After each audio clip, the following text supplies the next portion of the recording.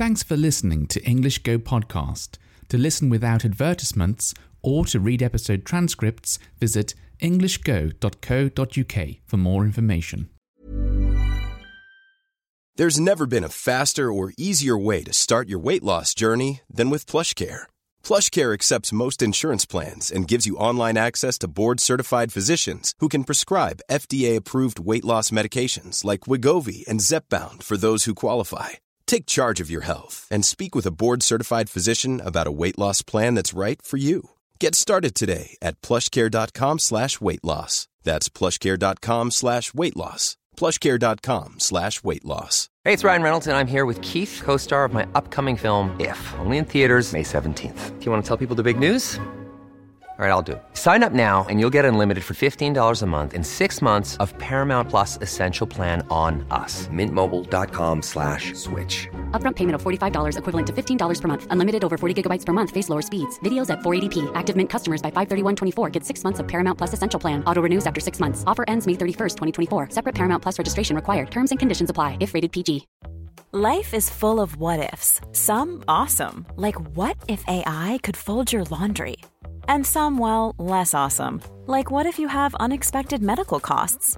United Healthcare can help get you covered with Health Protector Guard fixed indemnity insurance plans. They supplement your primary plan to help you manage out-of-pocket costs. No deductibles, no enrollment periods, and especially no more what-ifs. Visit uh1.com to find the Health Protector Guard plan for you. Recently, I heard the news that by the year 2030, all new petrol or diesel cars will be banned from being sold in the UK. So in case you don't know, we have two kinds of cars. Well, we have three now. We have electric cars as well. But traditionally, we've had two kinds of cars in England for quite a long time. So we have petrol cars and we have diesel cars. So these are just two different types of fuel. Now, if you're familiar with American English, petrol is called gasoline in American English. And as for diesel, I don't think they use diesel in America. So diesel is called diesel. Now, the two fuels are slightly different, but sort of the same thing. The engines in the cars, the machines that make the cars, wheels turn around the engines, they work in a slightly different way, depending on whether your car runs from petrol or diesel. But you can't put petrol in a diesel car, and you can't put diesel in a petrol car. If you do, by mistake, when you're filling up your car at a petrol station, or a diesel station, I suppose, then you're in big trouble, because you've got to get that out of your car before you turn your car on, otherwise you could damage your engine. Anyway, so those two, what do we call them? They're fossil fuels, actually. So fossil fuels are fuels that we dig up out of the ground. So yes, we get petrol and diesel from oil. So fossil fuels. Those fossil fuel cars are, I suppose, they're dying. Well, they will be in England anyway, in the UK. They're dying now, and well, not dying. I guess cars don't die, but but I mean soon. Maybe in 40, 50 years' time, you probably won't see them anymore. They'll be very rare in England. And to be honest, I'm really surprised by this news that I heard recently. I mean, yes, electric cars have started to become popular, but they're really not popular at the moment. Really not popular in England. I don't know a single person who drives an electric car. And also, I don't know anyone who wants an electric car. Because electric cars, they're sort of not as useful as fossil fuel cars. I mean, I just don't like the idea of running out of battery. I mean, a nice thing about fossil fuel cars is that you can drive all over the country, and if you're running out of fuel, you just stop at a petrol station and fill up your car, and away you go. And it's, it just fills up in seconds or minutes, and away you go. But obviously, with electric cars, we're going to have to charge them for a long time, for hours, before you can carry on driving. Now, I suppose if you get into the habit of charging your car every night, so like I do with my phone, every night I charge my phone. So if you do the same with your car, and I suppose if it can drive far enough, so if it can drive a very long distance with just one charge, then maybe it's okay. Maybe you just never have to go to a petrol station again. Maybe you don't have any need to do that. But still, the technology is, I guess it's quite mature, but it's still very young. It's still the case that most people, almost everyone here in the UK, drives a fossil fuel car. Now, obviously, I think it's very good news that no new fossil fuel cars will be sold after 2030. I think moving to renewable energy is a good thing. So renewable energy is like an energy source that you can easily make again. So, I don't know, make again? That you can easily make. So like solar power from the sun, wind power, and that kind of thing. So electricity can be a renewable energy too. So yes, moving to renewable energy cars, I think, is a great idea. I think, it's less of a great idea. It's more of just something that has to happen. Because I don't see how we can continue living with cars that keep polluting the earth, as well as many other things. But yes, I think if we keep doing that, we're going to be in trouble very soon. And we might already be in trouble, I don't know.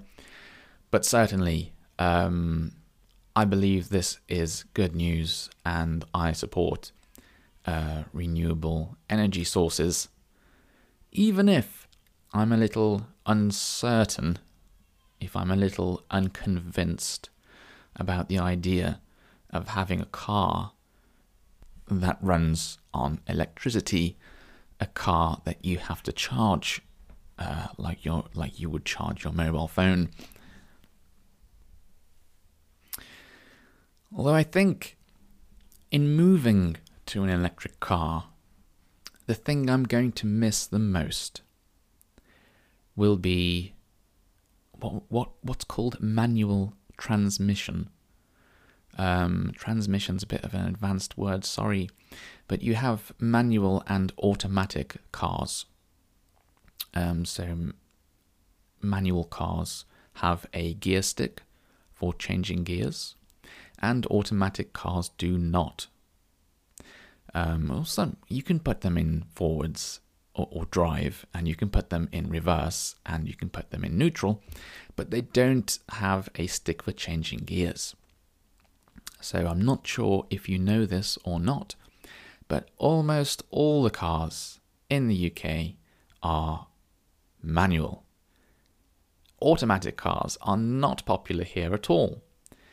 But I know this is not the case in many other countries in the world.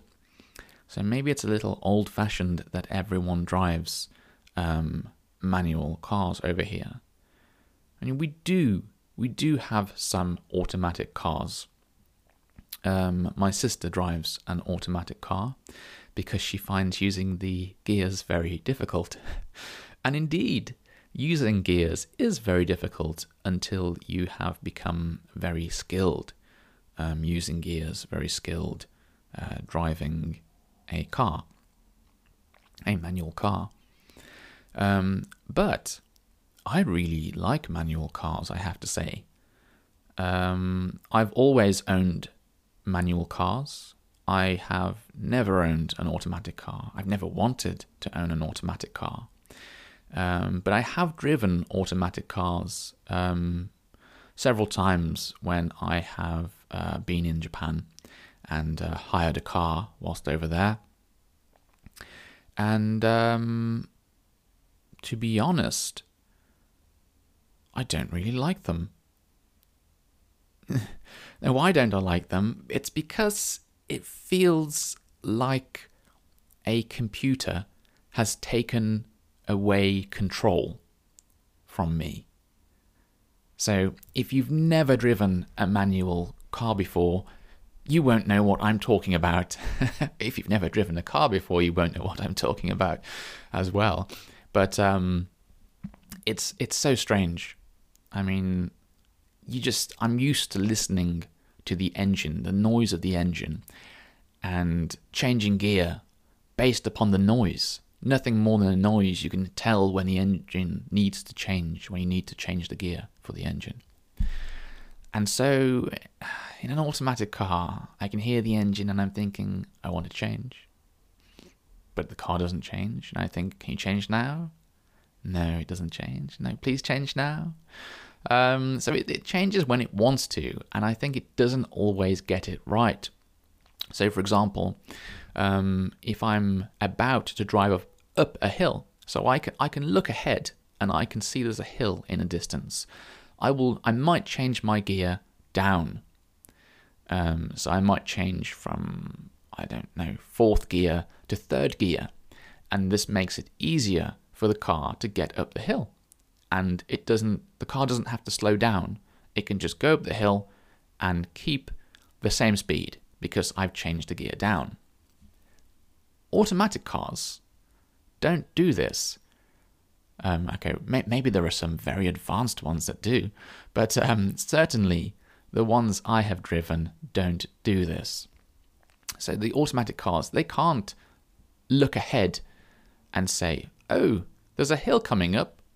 I'll change my gear down from 4th to 3rd gear to make it easier when I go up the hill. They can't. They're too stupid. So what happens is you start going up the hill and the car starts to slow down and then it changes gear. That's pretty inefficient. I would rather change gear before going up the hill, and then you don't have to slow down at all. It's more efficient. I think it probably saves more fuel. Anyway, that's just my opinion, and I suppose when electric cars come along, I'm going to have to get used to having a fully automatic car. However, I will say automatic cars work differently. Automatic electric cars work differently to automatic petrol cars or automatic diesel cars. They don't have any gears. Or I should say, automatic petrol cars, automatic diesel cars, they do of course have gears. It's just they're hidden from you. But automatic electric cars, as far as I know, don't have any gears at all. there's just one gear. So that example I gave, when an automatic car is going up the hill and then it realizes, now that I'm going up a hill, it's difficult. I'm slowing down. I need to change gear. The automatic electric cars don't do that, I think, because they don't have gears. So maybe driving an automatic electric is okay. Maybe I wouldn't mind that as much as driving a petrol or diesel automatic car. But still, for me, driving a car is something that involves gears.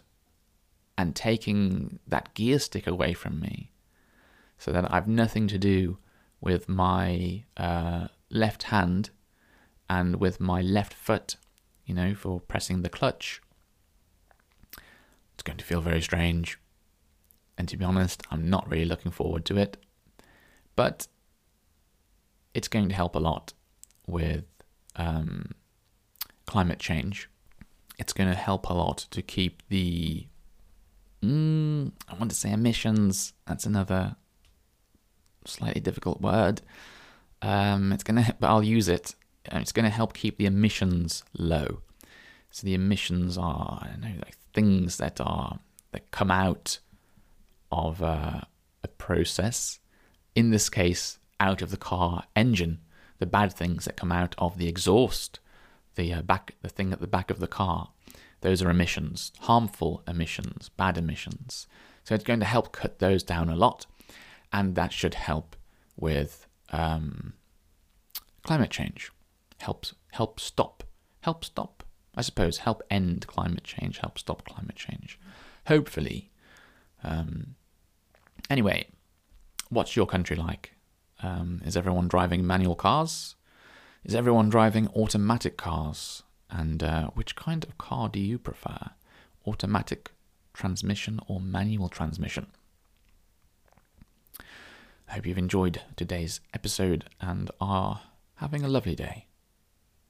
I'll speak to you next time. Bye-bye. Thanks for listening until the very end of the show.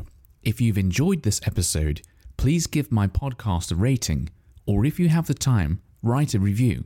It's a really nice way of letting me know you enjoy these episodes and encourages me to make more of them for you. Thanks very much and have a lovely day.